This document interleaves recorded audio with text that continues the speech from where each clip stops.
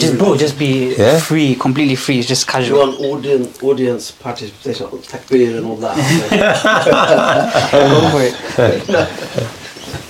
We'll just talk about like the Qur'an is like the main theme, obviously, but we'll be a bit general and talk about, I don't know, general stuff as well. Yeah, no, inshallah.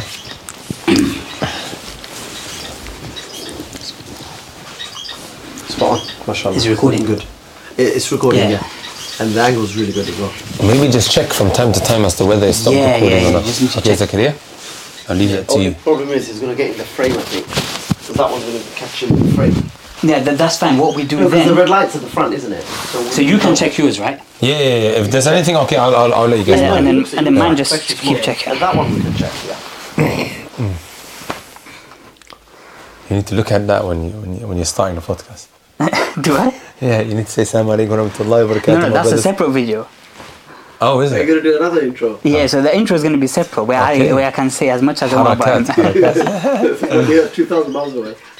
What, you want me to like say Assalamu alaikum? I don't know, that's how they do it. No, I'm just suggesting, I don't know how you want to do it. Assalamu alaikum wa rahmatullahi wa barakatuh. Welcome to this episode 2 of the Ahlul Qur'an podcast, brought to you by myself, Omar Aswat. Now, I know at this rate we've been putting out one episode per year, which is ridiculous, but inshallah 2023 we're going to be more consistent, and I have further guests lined up very shortly. Special thanks to the guest, as you would have seen, a good childhood friend of mine. We've known each other since Uplands Infant School, year 4, year 5, and our fathers actually know each other. My father is his father's accountant. They know each other quite well, and we were brought up in the same city, Leicester, from the United Kingdom. So the first few minutes of the episode we discuss our childhood, different experiences, very interesting, I hope you find. And of course we discuss our experiences at the Islamic University in Al-Madinatul Munawwarah, and items and angles from the Qur'an. It's the Ahlul Qur'an podcast. We have to, of course, discuss the Qur'an. A special thanks to Dr. Hilal for allowing us to use his space at very short notice. I was traveling back to Saudi Arabia the next day, so we thought we'll quickly get something in. We met up at 11 p.m, started recording at midnight, and we left from the house at 3 a.m. So special thanks, and special thanks to the guest. Very last minute again, less than 24 hours notice his wife was expecting at the time. So we ask Allah subhanahu wa ta'ala to accept from all of us. And I know you'll be watching from an entertainment angle, but perhaps watch with the mentality or the mindset from a learning perspective. I want to learn something. You may be inspired, you may become motivated. If you perhaps listen with that mindset, it'll be quite useful.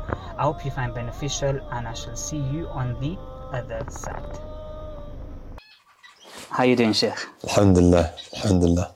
We have Sheikh, my good friend, Sheikh Abu Taymiyyah from Leicester Sharif. I'm going to flip this, right? And he wants to interview me, right?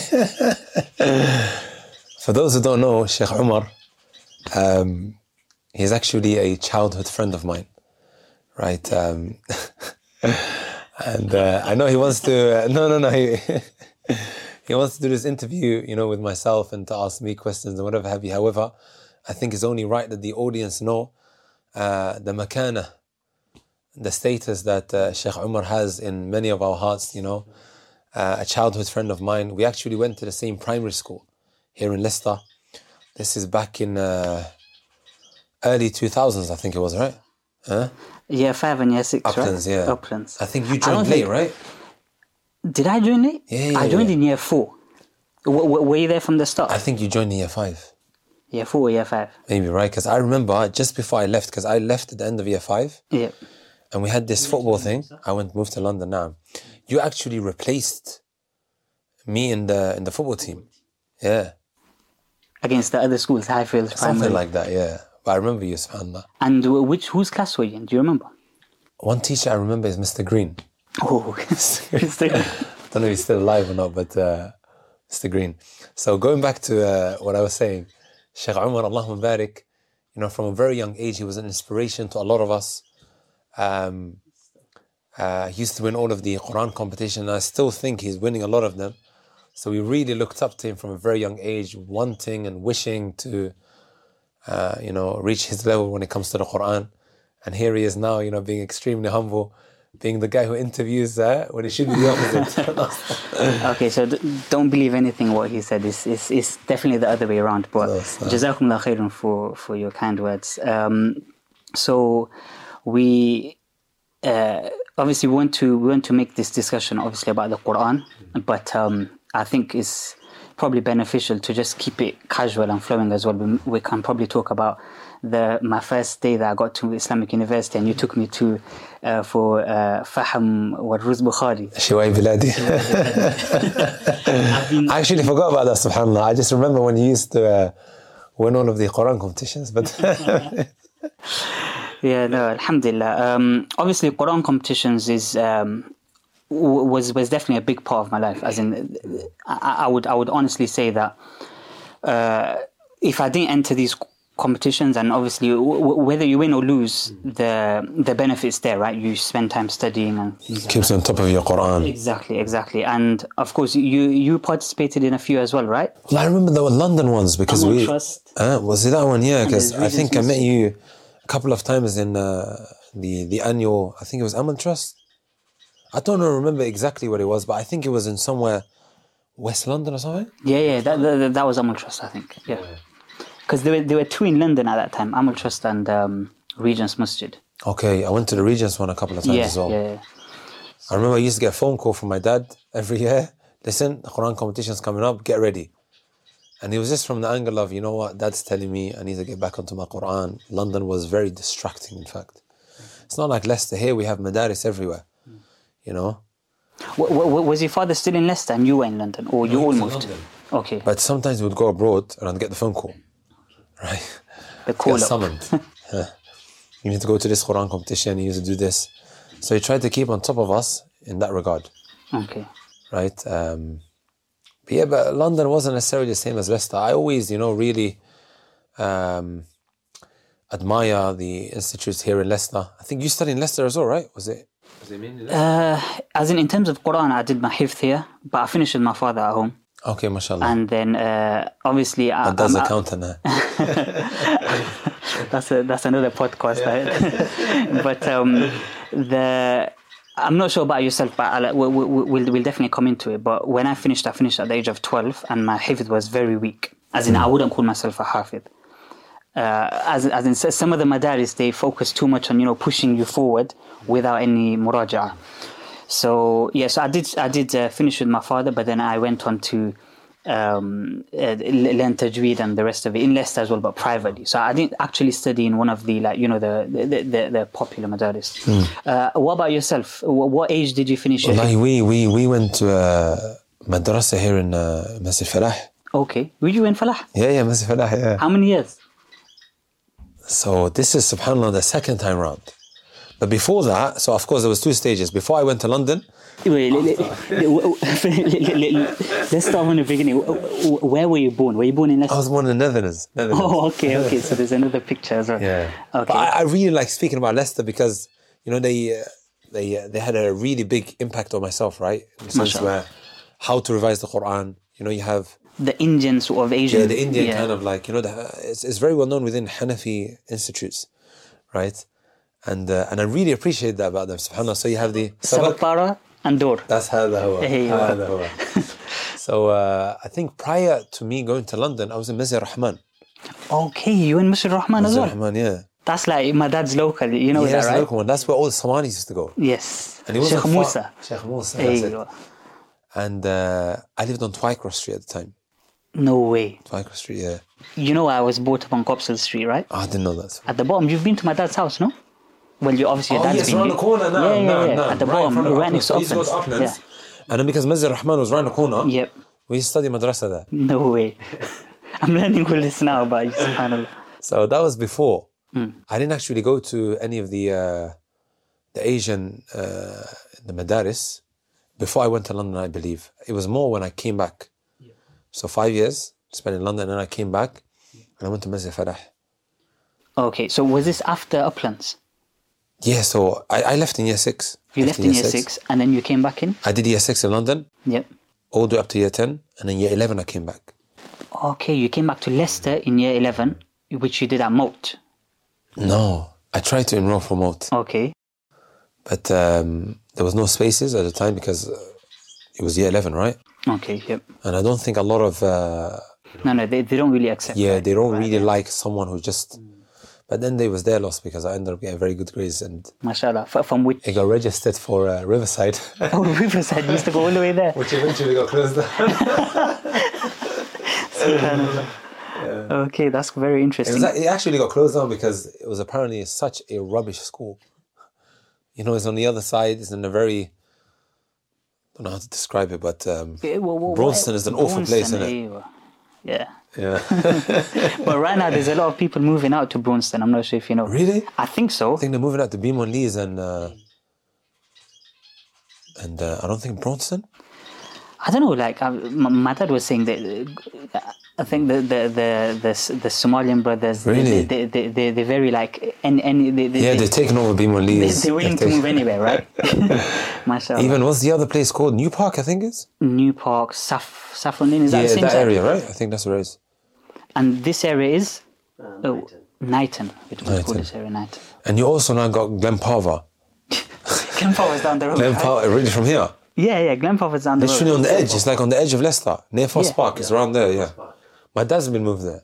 Oh, mashallah. Yeah, and there's a lot of Muslims moving there now as well. Exactly that. Yeah. So that's Even what I'm saying. I think I saw a statistic. I think it was yesterday. Just yesterday, I saw it. Leicester, Birmingham, and Manchester has officially become a non-white majority.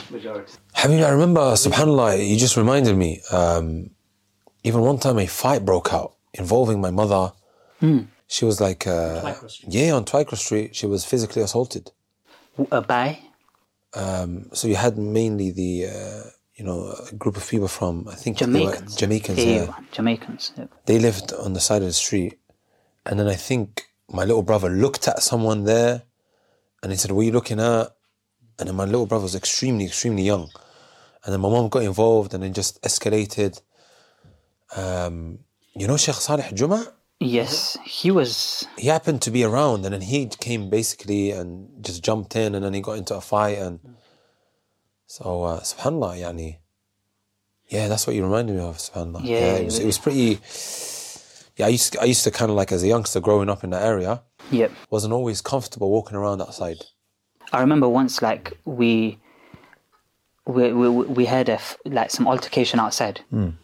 We look outside the window and there's a guy lying there on the floor and there's blood like dripping down to the end of the road or of the street. Really? So someone got stabbed to death there. Subhanallah. But alhamdulillah now, like as we say, the Muslims, I don't know, just yeah, the Muslims have taken over. I feels like I'll tell you something funny. Leicester we're talking about, yeah. There's a brother called Yahya Baker. He's a white reaver. From Leicester? Yeah, no, he studied at, I believe, DMU.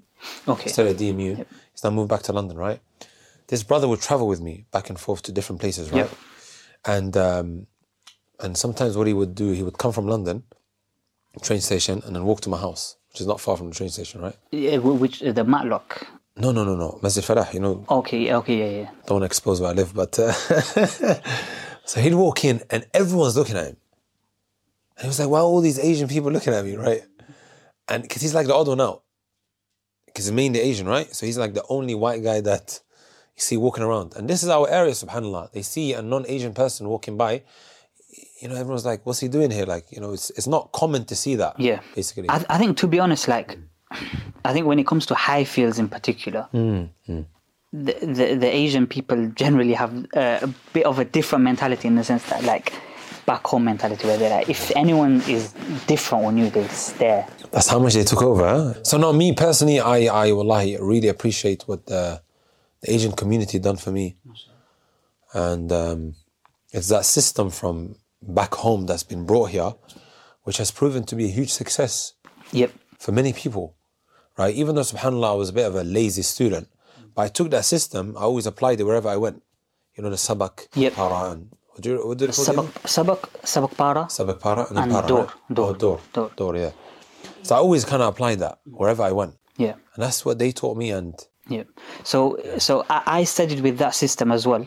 And then what is it? The Hanafi system, right? Is it? I wouldn't say Hanafi system. I would say like the Asian system. India, Pakistan, Bangladesh. this type of place. I want to say Hanafi, because Hanafi, you can find Hanafis everywhere. So, Yeah. So, What I meant is the madaris that, are mainly predominantly Hanafi, maybe that's something that they came personally with. potentially, but the thing is, I'm thinking of like Kyrgyzstan and them type of places. I don't know Uzbekistan and them. I don't know what they do there, but I know they predominantly Hanafi as well, so. Yeah. So I was brought up with this system as well, and definitely very beneficial. One tweak that I made though, and I don't know if you know my teacher Qari Khalil Aswat. He's actually he's actually my cousin brother. My dad's his uncle, but Is it from MIQ?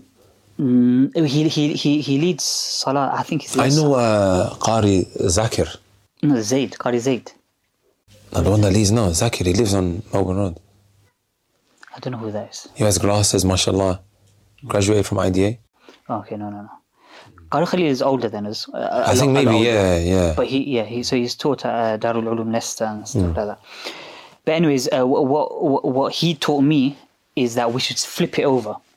So so the students start with Dor, then Sabak Para, then Sabak. Ajib. Because what happens is they learn the Sabak, so they move forward. And then time runs out as well. Yeah, and then they might not know the Sabak Para, but the Dor always gets left out. Dor. Muraja'a. You guys say Duxi or something. No, Duxi. I'm just going freestyle here. Duxi is the madrasa. Okay. Wait. Wallah, in Arabic they call it Muraja'a Qariba or Muraja'a Ba'ida. Okay. Or Hifth. Qariba, which means close, and Ba'ida, which means far. In the Yemeni culture? Well, just in the Arab world. Arabic, that's what they call it. Yeah. And the Somalians have a specific word. Would you know? What do they call it? They call it Sub'is. Yes, that's the one. Sub'is is basically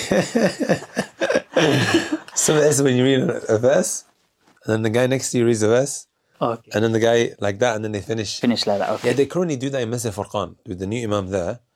I think they finish the Qur'an every 2 weeks or something. MashaAllah. They've got a group of brothers. Yeah. I wish I could be part of it, but I'm a bit of a traveller. But they're finishing the Qur'an every couple of weeks. Allahumma barik. Yeah, so exactly. So what I'm saying is like the muraja'a used to get left behind. So people, they just finish, and parents have the focus on finishing for the kids, and the kids obviously want to finish as well. So we flipped it around. So muraja'a. MashaAllah. So as soon as he comes to the school, first thing he needs to do is muraja'a, which is of course going to solidify his Qur'an. Exactly. So quarter juz, half juz, full juz, depending on how far he's gone. And then it's the sabak para, which is the last 5 to 10 sabaks. Yeah.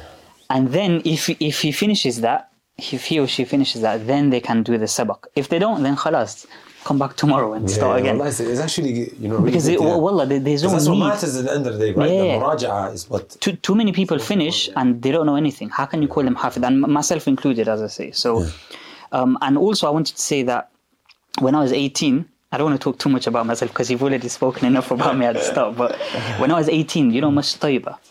Yes. Since Xavier showed. They one of the main teachers there, he contacted me, and he was like ajib, like he was thinking like, how do these Asians here on every single street there's like 10 huffaz? He was trying to think like, we've been running this madrasa for 10 years and we haven't produced one hafid. What's the problem here? So I explained to him this system, and he had never heard of it before, and he told me to come teach there and implement the system. So I tried, but then obviously I had to. This system works over a few years, right? Like it has to be like a 3 to 4 year thing. And of course, a lot of the Hanafi madaris here, they've been very well established for decades. For years, yeah, exactly. So, but I think system is a very important part. So, what age did you finish your Hifth? I finished. What's the story behind it as well? So I went to Yemen. Okay. What age, if you don't mind? I don't like disclosing my age, but if you don't want to say, you feel free. Yeah, I went first year college. Okay. I thought first year college. Just let me know what you want me to delete. You can go to college at any age, right? Anyways, first year college, I went to college, and then after my January exams, I left. Okay. So I went there. Did you go QE? Yeah, QE. Is it? There as well, right? I was at QE as well. We went at the same time. Yeah, but I never Probably same height. remember seeing you at all. Did you not attend lessons or something? You were for your hijrah. SubhanAllah, I don't know if you remember a brother called Muawiyah. Do you remember a brother called Muawiyah? Asian brother. Asian yes, brother, yeah. yes. I just met him like a few weeks ago. After years. He lives near Masjid Noor. Okay, yes. Yeah? Yep. Me and him were actually in the same law class. Okay, mashallah, you're going to be a lawyer. Law, accounting, physics and maths. Accounting, I was in accounting as well. Who was your teacher? So he was, I can't remember. I really can't. But I remember doing the balance sheets and things like that. I was extremely, extremely interested in accounting. And that's the direction that I was wanting to actually go towards, right? But alhamdulillah, I didn't. So No comment. Me and him were in the same law class. Okay. Yeah. Okay. And we actually, subhanAllah, reconnected a couple of weeks ago.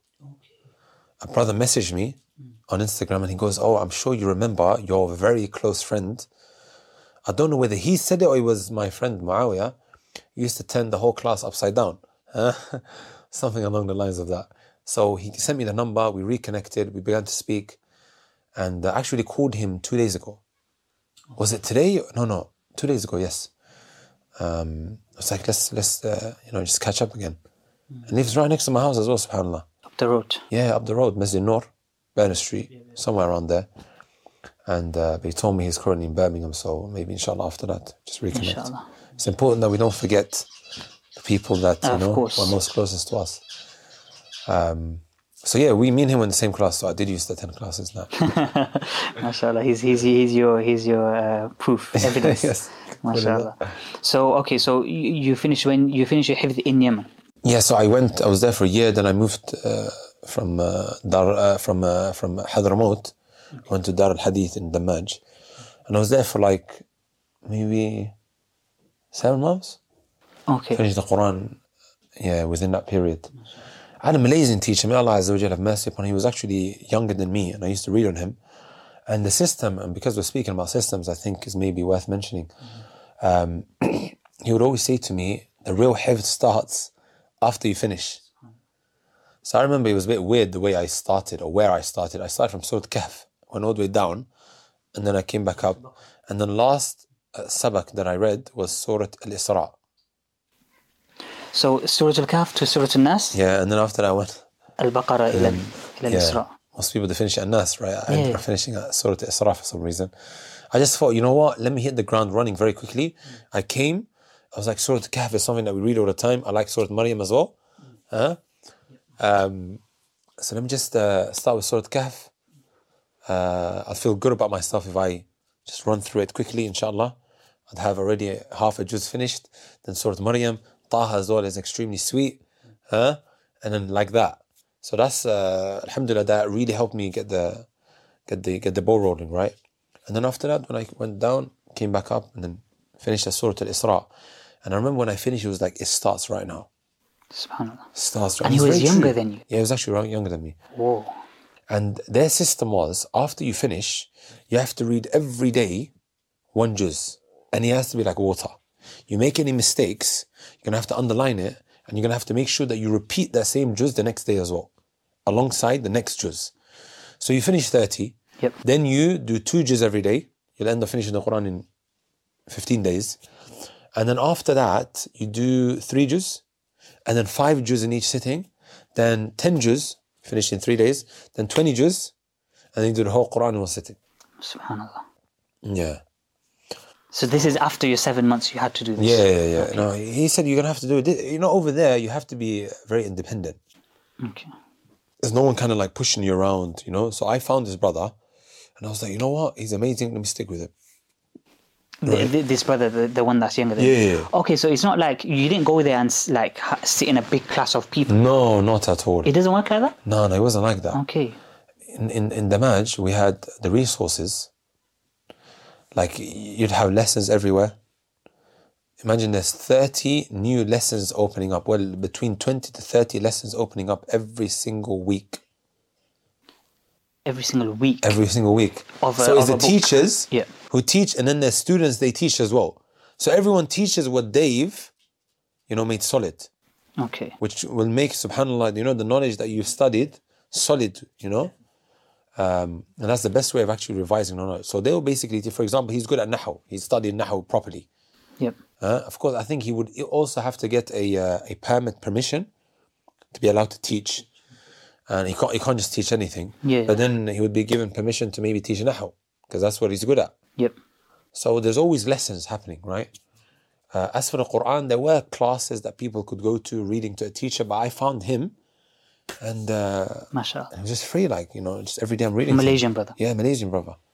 I'm not too familiar with Damaj in Yemen. Obviously, I've heard of the place. So you get people from all over the world. People coming from around the world. That's and it's not like an institution where there's a headmaster. And you just go there and there's a class visa. If you burn your passport, no one will say anything to you. There was actually brothers that burnt their passports. They were like, we're never leaving. Made hijrah, khalas. Is it? Yeah. Yes. Damaj is the name of the city. It's basically a village. Okay. It's a village in the middle of nowhere, right? The closest city, I think it's called Saada. It's the north. It's not far from the Saudi border. Okay. Approximately Jazana. 6-7 hours from the capital, Sana'a. Okay. So people would come from all over the world. Okay. From what I've been told, and I've seen, some notes that were put together, approximately 100,000 Hifth graduated from that place. MashaAllah. Like over the years. Quran. Yeah. Okay. 100,000. Because I'm aware that they memorize a lot of hadith. Yeah. So over there, memorizing Bukhari was like the teacher, Malaysian Sheikh, he was actually memorizing Al-Muntaqa, which is basically by the grandfather, authored, compiled by the grandfather Ibn Taymiyyah, ahadith, ahkam. You know how you have Bulugh al-Maram? Okay. Al-Muntaqa is basically a lot more vast and a lot more in-depth when it comes to the hadith that he has in there. So he was just memorizing that, and I think he finished it as well. There's other people memorizing Sahih Muslim, Sahih Bukhari. Yeah. This is normal then? Yeah, somewhat. People memorizing Bulugh al-Maram. Even in the Haram, in Medina, I just came to the conclusion, this is something that goes back to that person. It doesn't matter where you are. What do you mean go back to the person? His hard work and his zeal and his effort, of course, بعد توفيق الله عز وجل, Allah Azza wa Jalla has to open that door for him. Yep. But I've seen brothers, little kids memorize Bukhari and Muslim in the Haram. There's the halaqat, right? Next to Sheikh Abbas chair. Is the halaqat Hifth al-Sahihain. They memorize them in Bukhari and Muslim. Subhanallah. Yeah. We became very good friends, me and them. I'm not on them levels yet, so I'm not too aware right now. But no, wallah, I didn't know. Yeah. As in, obviously, yeah, it's the Haram and there's lessons going on and stuff like that. And of course, you've got Sheikh Rushaydan as well. You probably heard of him, right? Sheikh Rushaydan. Yeah, he's the one that reads on Sheikh al-Abbad. Okay. So he has, I call it the deadliest halaqat in the Mamlaka, in the kingdom. Deadliest in what sense? Like they make you read backwards. Oh, is it? Yeah, they make you read backwards. And just I'll be honest, as in, because I've only been there for just over a year, I was trying to sort of strengthen my Arabic to begin with. I just thought there's no point in me sitting in these, big lessons and with big teachers if I don't know. I think sometimes people, they tend to sit in certain lectures just to say I've studied under someone. But I don't really agree with that. And I think that, as in, that doesn't really benefit you. Yeah, just to say I've been. You have to do what is most beneficial priorities for your progress. Exactly. Yeah. But yeah, of course, is definitely interesting, mashallah. How you been doing? Your freshers. Freshers. Well, that's what they call it, right? Fresherman. The first year. Huh? You're a freshers, I finished freshers. Oh, you finished? Yeah, as in I finished from Ma'had. I'm in Kulliyah now. Oh, you're in the Kulliyah, mashallah. I just finished Mustawa al-Awwal. Okay. Sharia? Did you go into Sharia? Quran, Kulliyat al-Quran. Allahu Akbar. Alhamdulillah. Shatibiyah, huh? Shatibiyah. Making you memorize that. Honestly, any advice? Kulliyat al-Quran is one of the strongest faculties because of the amount of memorization they do. Okay. In Sharia, you're chilling. Is it? Let's be honest, in the sense where they don't actually tell you to memorize anything. Okay, but there is a lot of ilm that you can take away from there. But you're going to have to put in the work. You're going to have to, take away the foundational books, because what they teach you is not necessarily like beginner's level. Okay. They kind of throw you into the deep end. For example, you go through Bidayat al-Mujtahid when I was there, but I know the curriculum was changed. It's changed now. Now it's changed for the third time. Oh, it's changed for the third time now. So Bidayat al-Mujtahid, like even if you look at the title, it means the beginning of doing ijtihad. No. So by Ibn Rushd, the book authored by Ibn Rushd. So you would need to, the whole idea was you come to the university with a madhab. Yep. Those who come from Africa, they've got the Maliki madhab, right? Those who come from Somalia, they've got the Shafi'i madhab. Those who come from maybe, most parts of Asia, they come with the Hanafi madhab. Does that make sense? And then you basically go into Bidayat al-Mujtahid, which is basically comparative fiqh. So you're going through the different, views of the different madhahib, and it tells you the reason why they differed with one another. So that's what we were studying. But then after, I was in the last batch before they changed the curriculum. Then they made it more Hanbali. Now I heard, for 1 year you study Hanbali fiqh, and then you move on to Bidayat al-Mujtahid.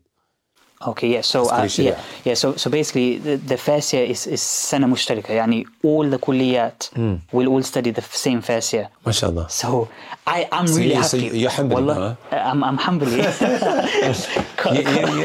No, as in wallahi, like personally, I've never studied fiqh the way I've studied in this first semester. But you're going to have to learn the Hanafi fiqh. You're coming back to Hanafi community. Yeah, my teacher said that. He said, you have to. Yeah, my teacher said, said like, you don't go back to your locality if they're doing something else. You start teaching them. Hanbali is because start causing a war because of fiqh related issues. Yeah, it's ridiculous. But obviously we're in Saudi Arabia, so the Hanbali fiqh is predominant. So that's why they teach.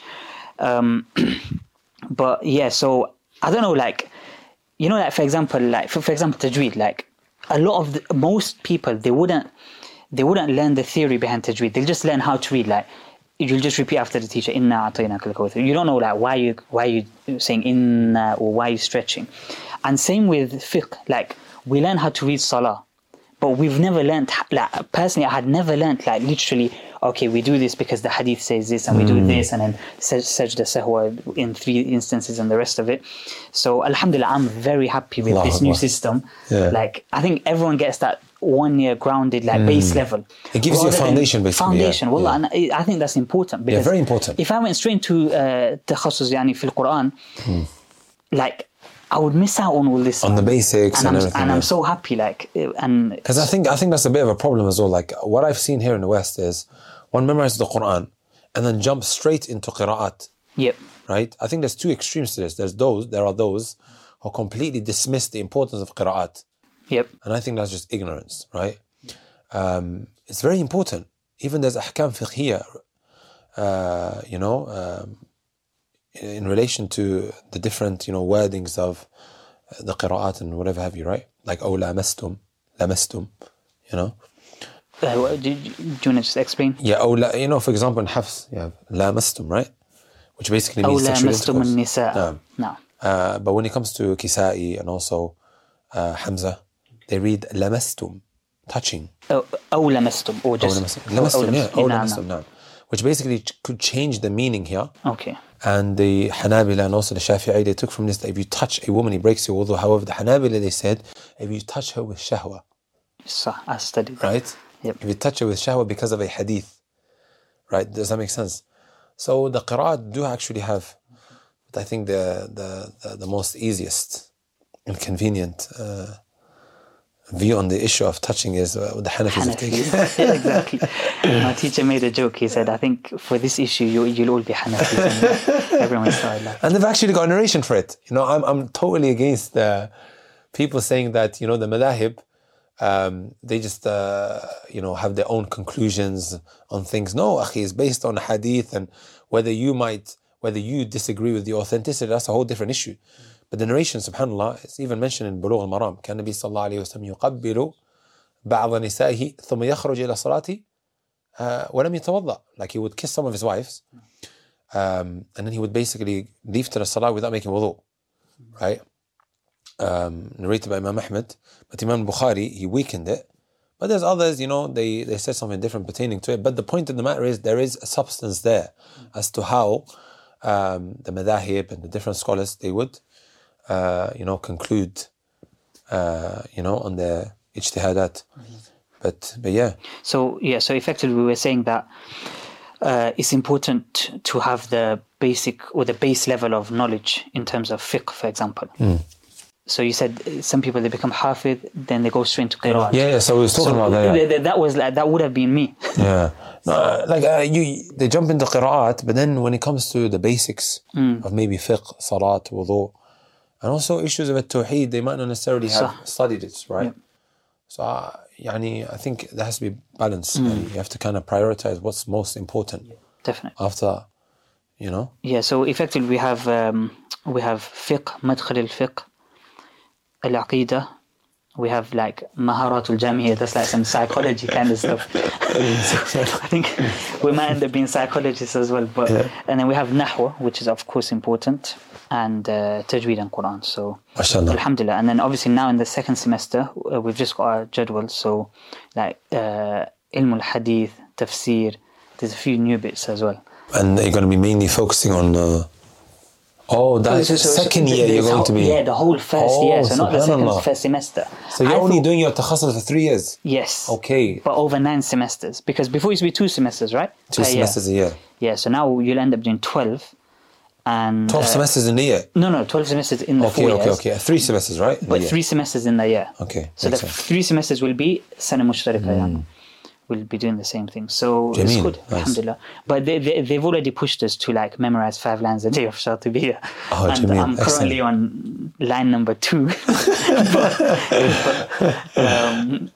But inshallah we'll have to catch up. But in terms of like memorizing, what advice like would you give me first of all? Because obviously like we're making this video and the rest of it, but I always have the intention that this is for me first. Like, and then anyone that can benefit. You're meant to be advising us like how to win the Qur'an competitions. No. So what advice would you give in terms of memorizing mutun? Because it's different to Qur'an, wallah. Really? I don't know, like for me, because Qur'an, like obviously I've done it so many times. I don't know, and I was younger as well. I'm not going to say my age as well like you, but mutun is a bit different. I just feel like in terms of, especially if you're just not new to Arabic, but you know, I wouldn't say I'm like the strongest in Arabic. So. Yeah, with mutun and also hadith, I just use the same Asian system. Yeah. I just use the exact same system. Like a hadith, for example, right? Before I would do 3 pages of Qur'an, right? When I was memorizing in Yemen. So now I want to do 10, right? I would basically use the exact same system. Okay. Like 10 hadith a day, or for example, if I'm doing 5 hadith, I would use the exact same system. There's even this system that I came across. It's called spaced repetition. That's what they call it. Spaced repetition. Okay. Wallahi, it's like, I'm not going to call it revelation because revelation doesn't come down, but it just happened to fall onto me, like this whole system of memorizing.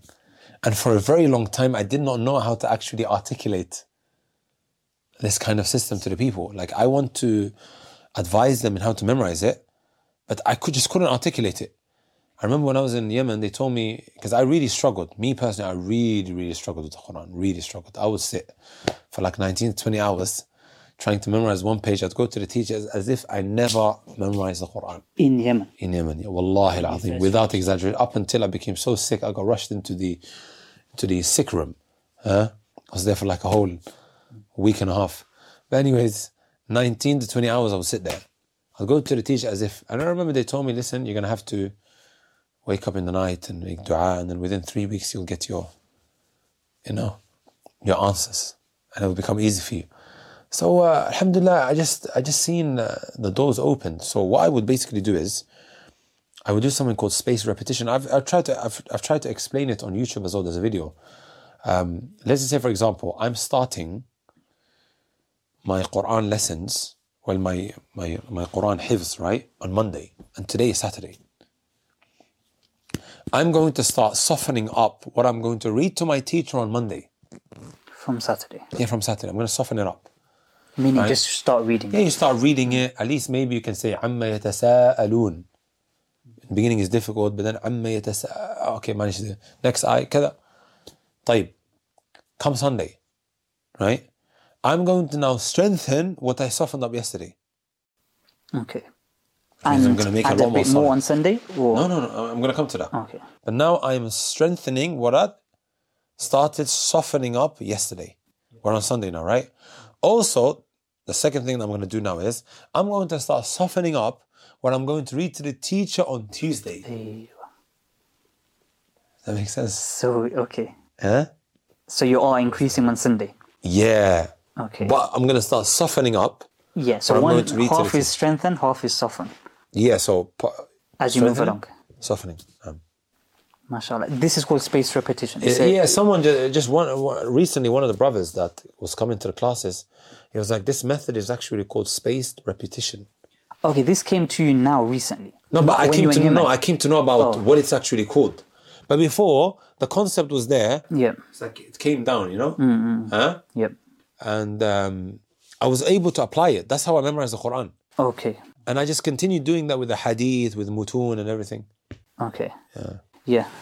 Does that make sense? Makes sense. Yeah. I'm just thinking how I memorize right now. I think for me, it's just like constant repetition. Just like, and I don't just, if you just repeat looking in, that's good. And at the start, you have to repeat looking in. As in, you have to start by looking because you don't want to make obvious mistakes.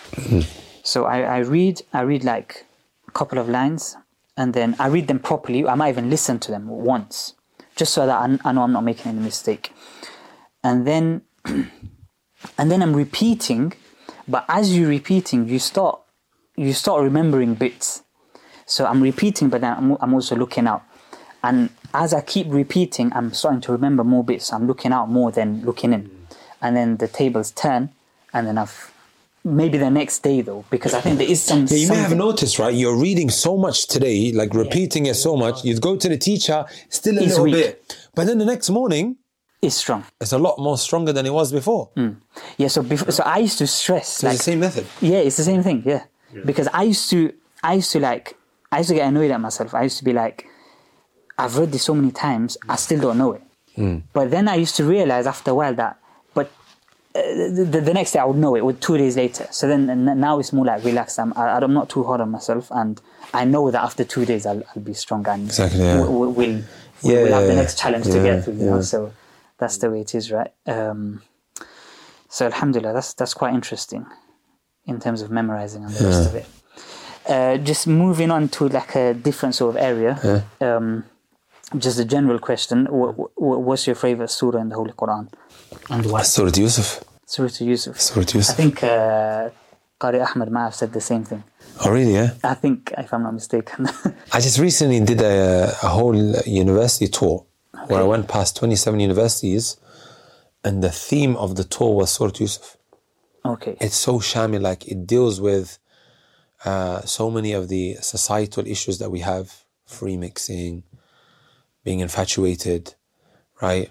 And it's something that, especially in today's day and age, just about anyone from different walks of life can relate to.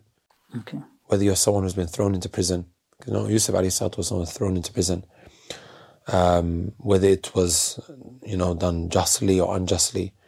Dream interpretation, something that interests a lot of people, intrigues them. Very mysterious to a lot, right? If you're a father who has multiple children, how to treat them. If you're someone who has multiple wives, because Yaqub had multiple wives, he had 2 wives. One of them gave birth to Yusuf and also Binyamin, the other to the rest. The other 10. Yeah. Okay. What was his wife's names? I don't know. Okay. Yeah. Okay, so Surah Yusuf is your... Yeah, it's my favorite. And in terms of your... And also I'll tell you why, right? Yeah. If you look at how Allah subhanahu wa ta'ala saved a lot of the prophets, it was through miracles, right? Like Musa alayhi salatu wasalam, how did Allah save him? By way of miracle, right? Snake. Also, we know Prophet Muhammad sallallahu alayhi wasallam, Allah Azza wa Jal sent down angels to aid and support him in some of his battles, right? However, when you look at, and also, Isa alayhi salatu wasalam, he was granted miracles. Nuh alayhi salatu wasalam, the flood was a huge miracle, right? So, ala kulli hal, when you look at Yusuf alayhi salatu wasalam, the difficulties and the hardships that he went through. For example, when he was thrown into prison, Allah Azza wa Jal could have easily split that prison open, right? Just like He split the sea, split the moon for the Prophet ﷺ. But Allah Azza wa Jal chose not to, right? He exited from that prison the same way most people would, from the front doors, right? Even though Allah could have split. Yeah, subhanAllah. So it's really a story that a lot of people can relate to, especially if you're someone who's going through a lot of hardships and difficulties.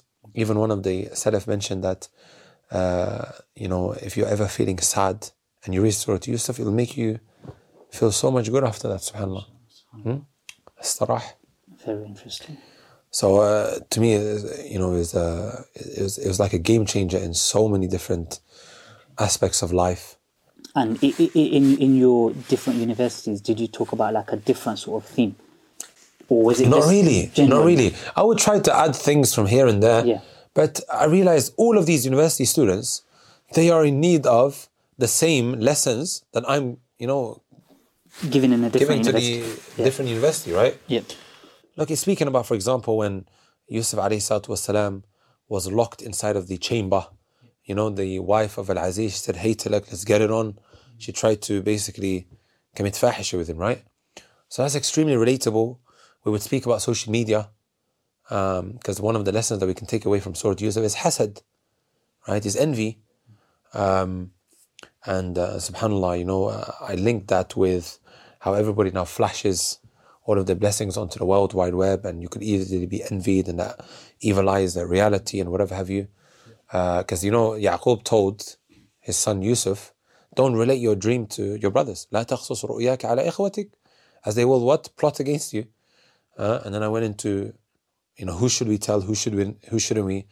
طيب, why are you posting everything onto the world? But anyways, the lectures online, it was like for 2 hours that I go on for. Literally 2 hours I'm on the mic. University. Yeah, maybe even more than that sometimes. So full 2 hours, and even then we didn't go past the 4th page. Like from as in the beginning, Quran, from some lessons that we're taking. Like I would only stand over a couple of verses or a couple of parts of verses. Like one of the parts that we would stand over, which I thought was very, very important for the university students, when one of the brothers said, "Uqtulu Yusuf, kill him." What did he say at the end? You can find it at the end of the verse, right? وَتَكُونُوا مِن بَعْدِهِ قَوْمًا صَالِحِينَ. After that, you'll all become righteous people. Isn't this a kind of concept that, or a thought process that many suffer from, especially when they start a university that is far away from their homes? You've come from this conservative background. You've always been righteous. Just one night, disobey Allah, and after that you'll become righteous. Little do they know, akhi, that one thing leads to another. To be honest, that's not only university students. That's everywhere. That's till my age now, and probably the older generation as well. So there were so many points that I could, make very relatable to the university student. I personally really enjoyed it, man. May Allah Azza wa Jalla reward all of these brothers and sisters who put a lot of their time, blood, sweat, and tears. That's what they call it, right? Into setting up these programs. Some of them did get, they were given a very hard time. But, they took a lot of bullets for me, May Allah reward them. And alhamdulillah, I personally see it as a huge success, MashaAllah. Yeah. Excellent. Even like, for example, Yusuf gets thrown into prison. The first thing that he calls is Tawheed. In prison, he's calling the people to Allah Azza wa Jalla, subhanAllah. Teaches you what you should start with when calling the people to Allah Azza wa Jalla. MashaAllah. Okay, so in terms of I want to what my plan is with these episodes, with this podcast, is to have a theme with each guest. So, for example, the first guest, Quran competition winner of the biggest competition, Qari Ahmed Saab. Damat barakatuhum. And then obviously I have other people lined up as well. But with yourself, I just wanted to keep it I don't want to say general, but I wanted to talk more about ulum al-Qur'an, how I know it's obviously a deep topic and there's so many angles that we can discuss, but when it comes to the Qur'an, what can you say in terms of how the Qur'an came down? Just a general outline as to how the Qur'an came down, and just basic points around that, so maybe the listeners can benefit? Because I think sometimes like we end up talking about like all this sophisticated stuff, like all this high level stuff, but the people generally, they need the basics. Wallah, I think in this day and age, if you go back to the basics, people enjoy it. How did revelation happen, and what were the main points behind it? So the Qur'an didn't all come down in jumlatin wahida.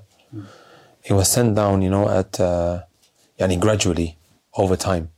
SubhanAllah, you look at how Allah subhanahu wa ta'ala prohibited khamr. Came down in 3 stages. What was the first one? لا تقربوا الصلاة وأنتم سكارى. Or was that the second one? You have the verse يسألونك عن الخمر والميسر قل فيهما إثم كبير, and in another كثير. فيهما إثم كبير. In another riwayah is كثير. كثير, نعم. Which riwayah? I believe it's قانون. Is it قانون?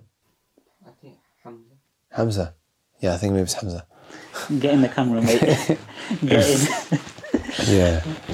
Inshallah, in a few years we'll have you as a guest, inshallah, definitely. So you have kabir and kathir, right?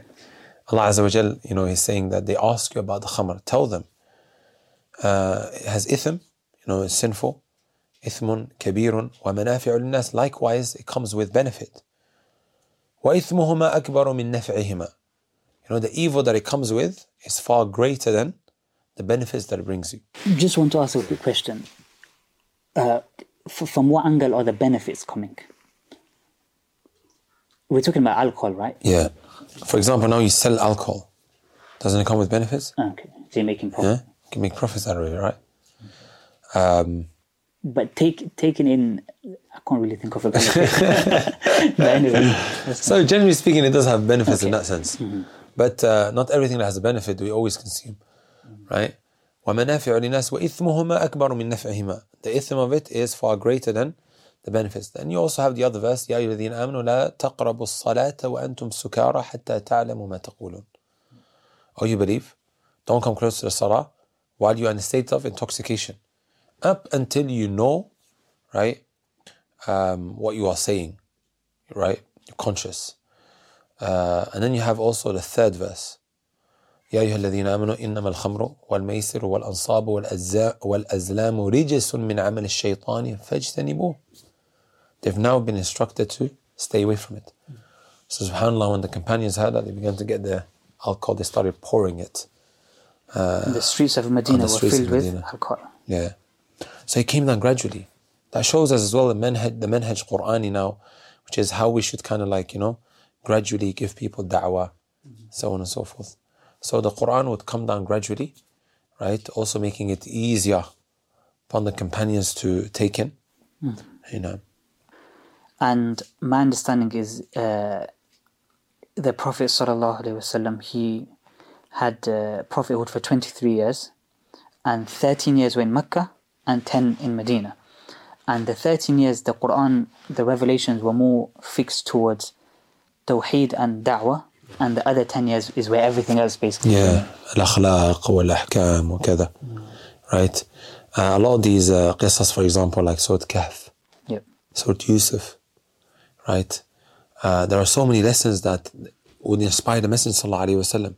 Like he's going through so much trouble, calling his family to Allah subhanahu wa ta'ala, right? And they were the most stubborn, right? And here Allah subhanahu wa ta'ala is giving him examples of Ya'qub alayhi salatu wasalam. Look at all the troubles that he went through, right? The one who was inspired before anyone else was none other than the Prophet sallallahu alaihi wasallam. He was in need of inspiration, right? If you come to me with your problems and you say to me, I'm going through this and I'm going through that, and I say to you, Umar, whatever you're going through, I've been through multiplied by 10. It'll make you feel a lot better, especially now. And I was telling the university students, right? There's a lot of students messaging saying, oh, they applied but got rejected, and they feel disheartened. I was like, brothers, I applied 7 years in a row. 7 years in a row, and I still didn't get accepted. And when I did get accepted, Islamic University of Medina, and when I did get accepted, I didn't actually apply. Imagine. It's a similar story, I applied 7 years ago, as in 8 years now. SubhanAllah, yeah. And then I got my reply after 7 years. Imagine that. And I'm sure you went to the office once for me to check. Was it you or Abu Bakr? you know, Eagle, we'll just mention him. Well, I went for so many brothers. You may have contacted me. When they went, I know when he definitely went, they said we have no record of this brother. So I thought, khalas, I'm not going. And then that was in 2016. So I thought, khalas, I'll focus on my accounting career. But I'm not actually an accountant, FYI, but yeah, that's fine. And then in 2018, Regent's Masjid called me, and they said, "Come today because you're going to Medina next week." So I went. I literally went. Regent's Masjid in London. Yeah, I went through them basically. Okay. So you know Dr. Ahmed. He's the general there, but he's the one that did my tazkiyah and the rest of it. So he calls me. I went with my documents and I sorted everything out, and then a week later it's like, no, you're not going. Like there's been a misunderstanding or something. This is in 2018. It's an emotional roller coaster. Yeah, wallah. But alhamdulillah, put you through a lot. Yeah. We just take it easy. Because I remember right? I met you. We ran into one another a number of times in the Haram. When? This in the last year? No. Before you actually started the university, and you were telling me that you're going to be coming, and then I'm waiting like to the beginning of the year. You're not here. So what happened to brother? When was this? Yeah, we ran into each other years in the Haram. ago. Years, I'm talking about years ago. Right, we would run into each other in the Haram. Also, we ran into each other here in Leicester a couple of times, and you would tell me, "Yeah, I might be going." You're thinking this guy's talking rubbish. Come the beginning of the year, and the brother's not here. And yeah, and then so 2018, I thought, khalas, I'm over this now. It is an emotional roller coaster. And obviously for our families, the uncertainty and the rest of it is crazy, even right now. Like, but alhamdulillah, we have to be grateful. But anyway, accept the qadr of Allah in it. Yeah. And then randomly in 2020, in summer 2020, again, Eagle, he sent me a message and he said, he sent the hadith saying, when there's good news, you should be the first to give the good news. And is the hadith, what's the hadith? It's something like that anyway. Basically he's saying, I want to be the first to give you the good news.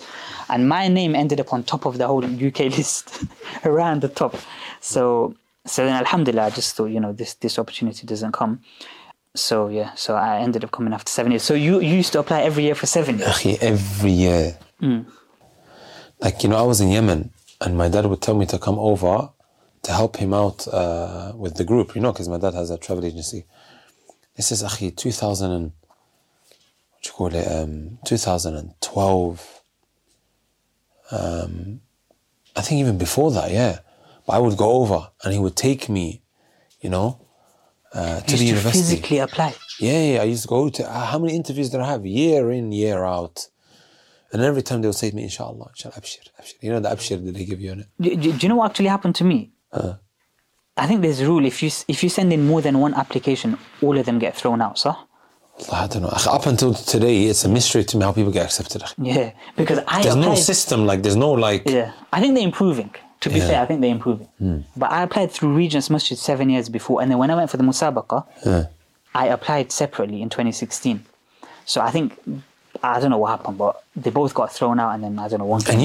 And you started, subhanAllah, after the age of 25, right? Yeah.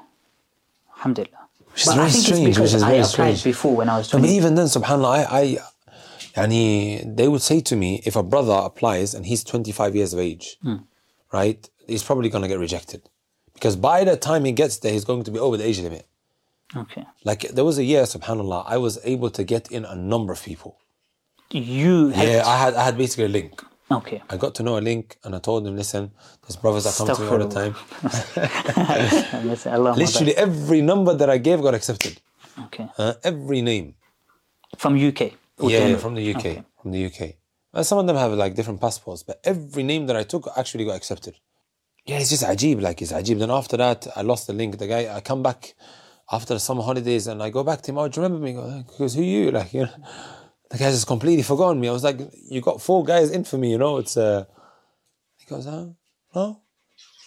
He didn't have his coffee that morning. And then I just lost him, and then later on they just scrapped. Actually found another, one of the teachers that I was having private classes with, he was actually the guy who was interviewing everyone.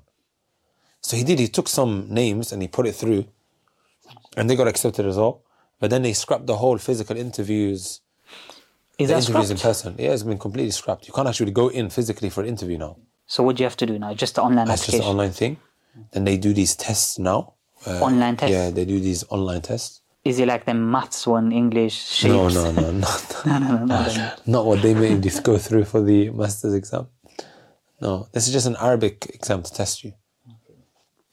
But yeah, subhanAllah, it's ajib, like honestly, years I applied for, and then like everything happens for a reason, you know. I think one thing, I'm not sure, so you used to, which building did you stay in? 17. The whole time you were there? How many years were you I stayed in the same room. Same roommate? Wallah, he changed, I think, the last year. They brought a different brother. But I had an Egyptian roommate. Me and him we really got along. And after that, he was physical beef, yeah? No. He was an Egyptian brother, and we really clicked because your roommate could either make or break your stay over there. Definitely. Like, I know brothers are always having issues. Mm-hmm.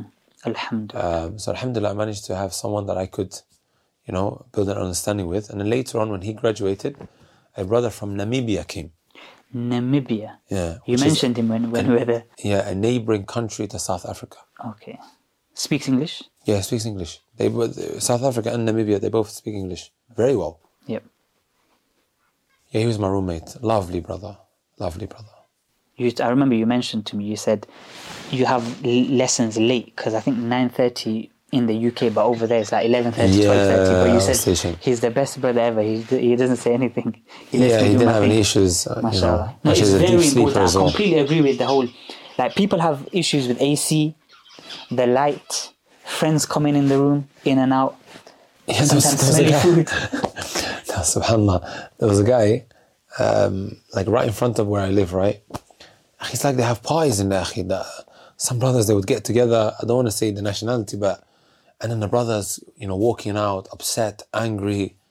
They're about to, roommate. Yeah, the roommate, and they're about to go at one another, and I have to basically intervene and stop it.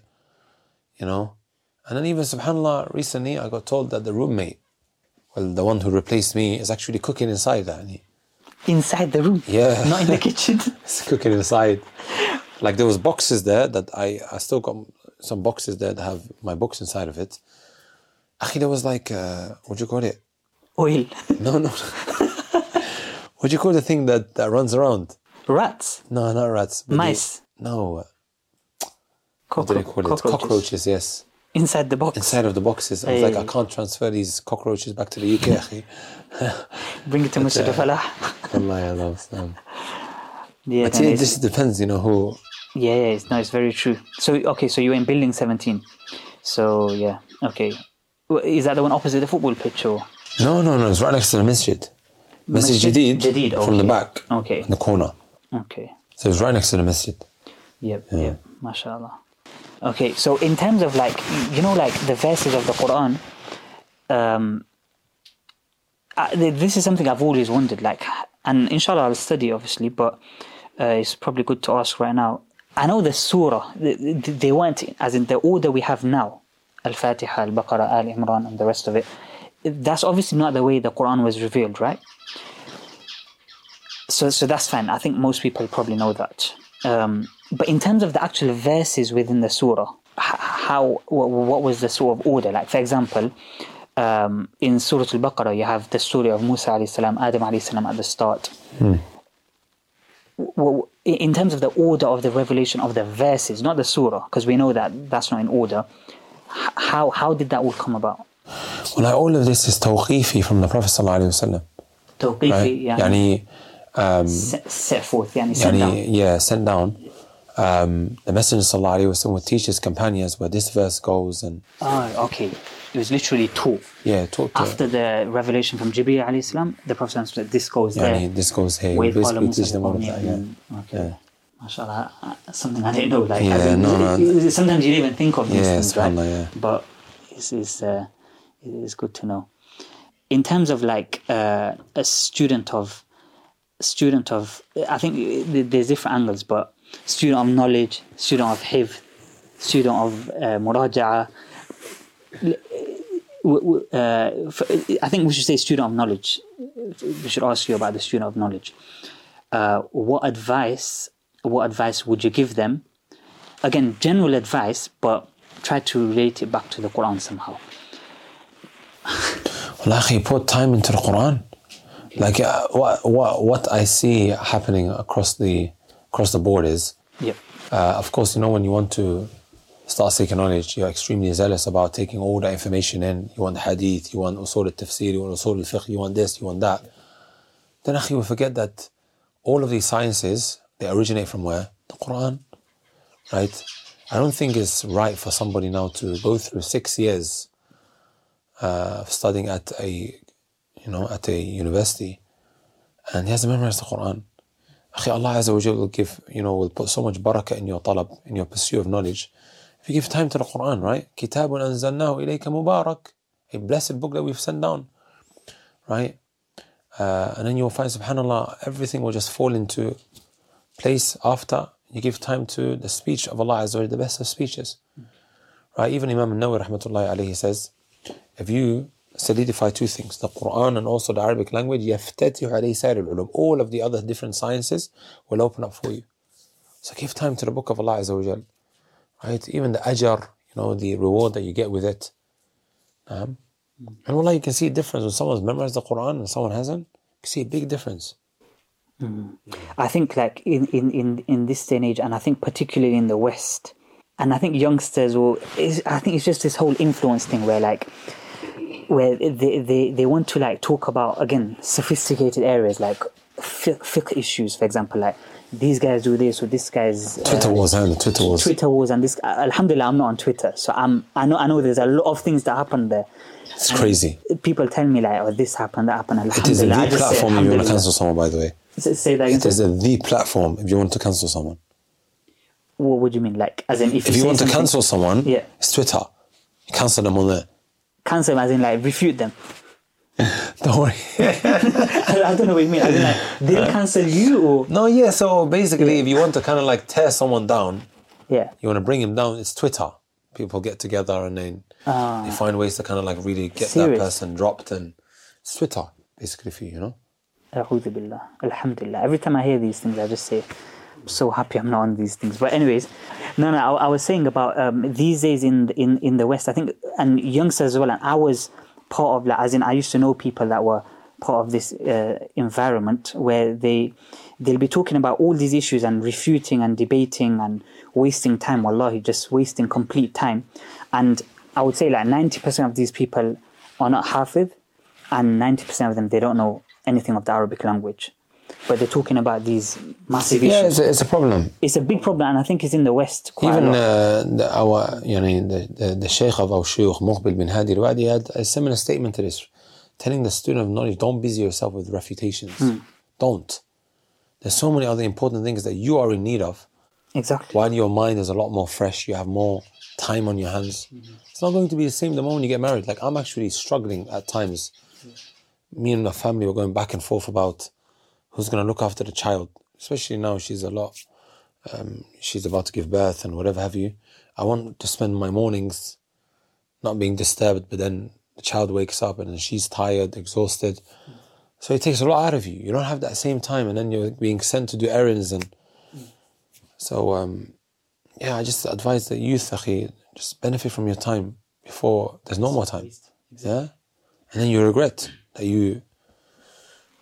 And I think it becomes like for a lot of the youth, and it's sad to say, but even older people, like, I feel sorry when I hear older people talking about this madhab and you should be doing this and this, that. It doesn't really make sense. But the bottom line is, as you say, like, you need to focus on yourself. And I think a lot of people, it's like a, not ego thing, but it's like a, if you say that person is wrong, you feel better about yourself.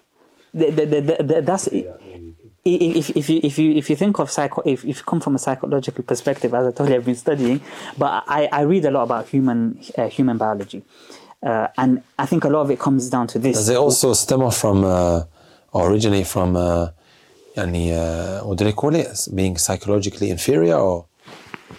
Yeah, as in, it's like an ego thing, like inferior complex. Because someone feels like that. Huh? Exactly. Yeah. So if you have a group saying that these people are wrong, you'll join that group just to feel part of a group that's saying that those people are wrong. So it's like an ego thing, and it's like a manly thing that they're trying to use this to, like, that's obviously a different topic, and Jazakumullah khairan, Sheikh. I really appreciate No, wallahi, barakallah fiqh. It was an absolute pleasure. One thing I definitely appreciate is the short notice that I gave you. And No, akhi, man, I thought, and my childhood friend, yani, you know. His wife is expecting, and obviously you came out. It's one in the morning. No, akhi, it's fine. So honestly, it was a pleasure. Wallahi. And we should do this again sometime with Inshallah maybe ta'ala. a different theme. And Allah subhanahu wa ta'ala accept your time and our time and Dr. Hilal's time and Zakariya's time as well. So yeah, inshallah, is excellent speaking with you and very insightful as always, alhamdulillah. And we shall end it there. Jazakumullahu khairan. Assalamu alaikum wa rahmatullahi wa barakatuh.